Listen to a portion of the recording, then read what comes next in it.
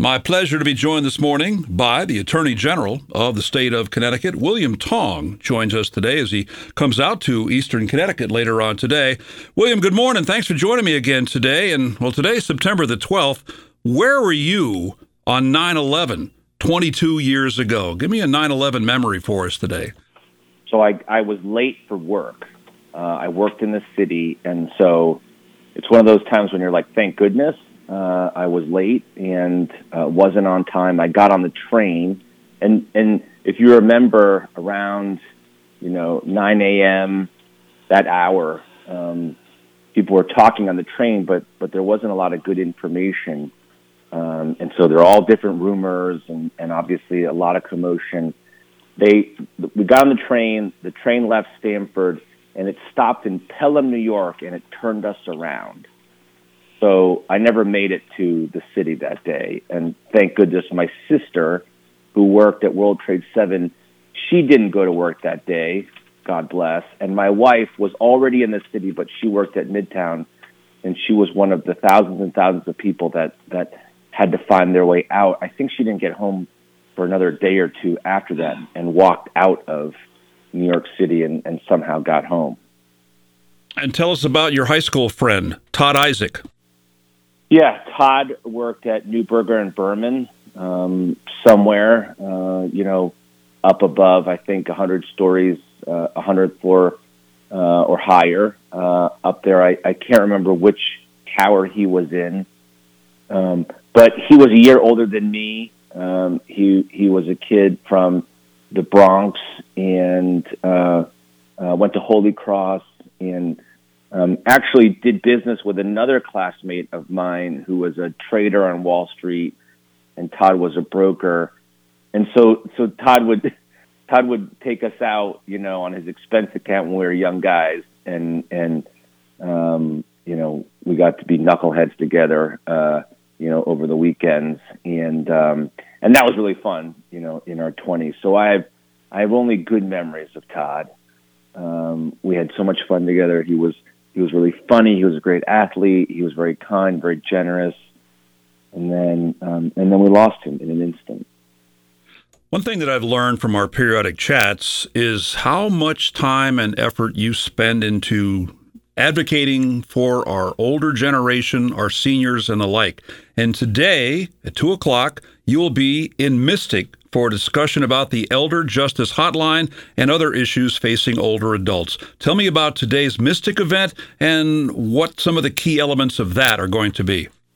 Yeah, so I should note, Wayne, increasingly a lot more gray on my temples, too. So this is important to all of us. I thought that was just for men. They have a gray coloration, and you dyed your hair gray. The stress of this job. I won't complain. I love my job, but it's getting grayer by the minute. So we're going to Mystic today to talk about the Elder Justice Hotline, which we set up now a few years ago so that people would have only one number they had to call if they had any issues. If you're an older American, an older person living in Connecticut, and you encounter anything from trouble that requires help of a state agency, like trouble with your health insurance, or you have questions about your utility bill, or you're trying to get through to your state legislator because something's happening in your town. Everything from that to reporting a scam, or you had a problem buying a used car, to, in the worst cases, if you're the victim of what you think is financial fraud or physical abuse, you just call this one number, and we'll be there on the other end of the line for you. And then if you need to speak to somebody other than someone in the Attorney General's office, we then find out who that person is and connect you. Or obviously, if the Attorney General's office can help you ourselves, we will do that. I had not heard of the Elder Justice Hotline. Is that something relatively new? It's actually been around for a couple of years, and this trip to Mystic and Masonic here is now, I don't know, I've lost count. I might have gone to 6, 7, 8, 9, 10 different senior residential buildings or communities, assisted living communities, also to let people know about the Elder Justice Hotline, also senior centers, just so that they know they have the number, they know who to call, one-stop shopping, one number to call, and hopefully we can cut down on, if you need something from state, local government, look, I get it.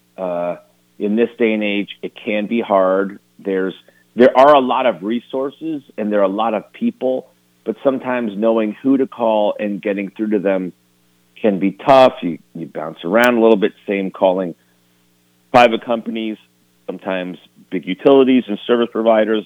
You're on hold. Good luck calling an airline, by the way, these days. I've been on hold for an hour and a half, with JetBlue or American. So I get it's frustrating, and that's why I wanted to give you one number. You can call our office. If you don't get somebody right away because it's after hours or we have a lot of calls, we'll call you right back. And this will be another trip to southeastern Connecticut for you. Friday, you visited the Coast Guard Academy campus. Tell me about that tour of the campus.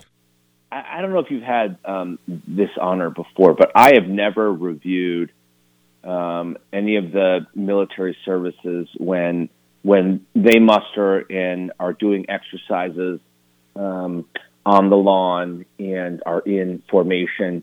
This is called a regimental review, where all the cadets, more than 1,000 cadets, people don't always remember this. We have the U.S. Coast Guard Academy, one of the service academies, right in our backyard in New London. And so I think they conduct drills and regimental reviews maybe 12 times a year. This was their first. So they invited me. We have a new superintendent, Admiral Johnstone, Admiral Van Camp, who was the commander at the New Haven base, basically Sector Long Island. She's now the assistant superintendent. So they invited me there to review the cadets. They did a wonderful, glorious job. It was a little hot out there. Sun was really tough, but it was amazing to see all of these incredible young women and men in formation. They even had the ceremonial swords out, and the band was playing, and they marched in front of us and did a number of exercises, and I got a chance to review them as they did that. It was an incredible honor.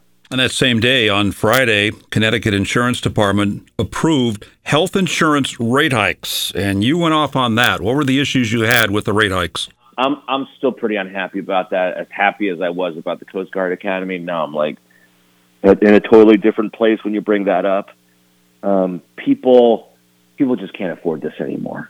Year after year, we see double-digit increases to health insurance. This was a segment of the health insurance market, which are plans that are offered on the health exchange here for people that don't have health insurance through their employer, or for small companies that need to find an appropriate plan for their employees and their business. So these are individual small group plans. Last year, these companies, Connecticut, Anthem, Cigna, asked for double-digit increases of 15, 20, 25, as high as 34%. I came out swinging against those increases. They cut them down considerably, but they were still too high. Same thing happened this year. And I made the same arguments, which is year after year, you guys come in here, you ask for totally unsustainable increases that nobody can afford.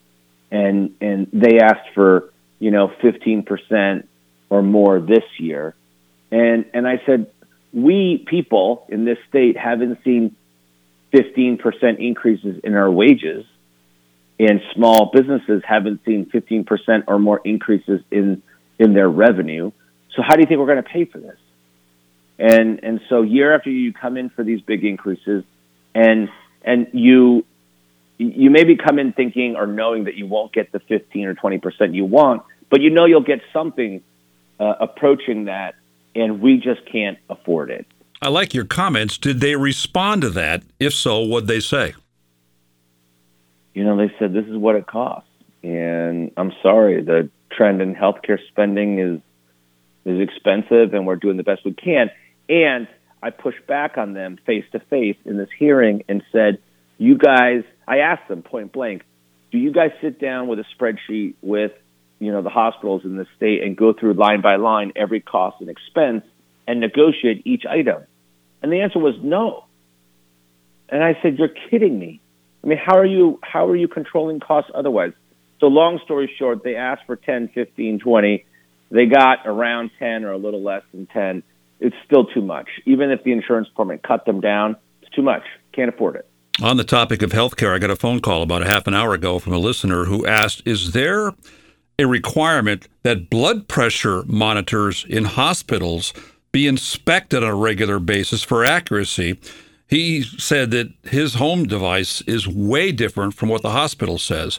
And I understand that the hospital probably has higher tech equipment. Theirs is probably more accurate, but he raises a valid point. Are those ever inspected? And if so, who's supposed to do that? So I don't know the answer to that question, but we can definitely try to check with the Department of Public Health. And then moving on a bit here, a week earlier, on September the 1st, Governor Lamont announced the nomination of Nora Danahy to serve as Associate Justice of the Connecticut Supreme Court. That's right up your alley there. So say a couple of words about Nora and why she's the right person for this job. She's the most qualified person in the state of Connecticut today to be a justice of the Supreme Court. More qualified than me, more qualified than many lawyers and prosecutors. She's held almost every major job. She was an assistant U.S. attorney. She was acting U.S. attorney. She was deputy attorney general. She was counsel to the governor. She's worked for Maine Justice in Washington. It's hard to think of anybody with that resume in our state who's a lawyer practicing today. So governor made a great call here. Back on August 31st, it was Connecticut, International Overdose Awareness Day, and that's something that you've been really fighting hard about. We've talked about this before, as 1,500 lives have been lost to overdoses in Connecticut during just last year alone. What things are Connecticut doing right now, and will they do in the future, to try to reduce and perhaps eliminate overdoses? So, Wayne, you may recall that I went to the Windham Fire Department and announced that money from the settlements, more than $50 billion that I've recovered with other attorneys general from the opioid and addiction industry, that money is flowing now into Connecticut. And in fact, this morning, there's a meeting of the Opioid Settlement Advisory Committee, and there are people in Eastern Connecticut who are on that committee who are going to talk about how to distribute that money to programs for treatment and prevention and addiction science across Connecticut, and that will include programs in Windham and Willimantic. The hard truth is communities like Windham are particularly hard hit in this crisis, and your neighbors, family members, our friends in your region have borne the brunt of this crisis. And so hopefully that money will get to them and will make a difference in helping people get into recovery and to stay in recovery and to stop more victims from coming into being. On that same day, August 31st, for the second time in a month, a federal judge has upheld Connecticut's assault weapons ban. Your quote was strong common sense gun safety laws, including those passed this year that this suit targets, save lives. We're not going to let these weapons of war back into our schools, houses of worship, our grocery stores, or on our streets. Not on my watch. How do you get two separate cases? You got to go through the whole thing all over again, and we'll be there a third and a fourth down the road. Yeah, they're going to keep coming. Because of the Supreme Court's decision in a case called Bruin.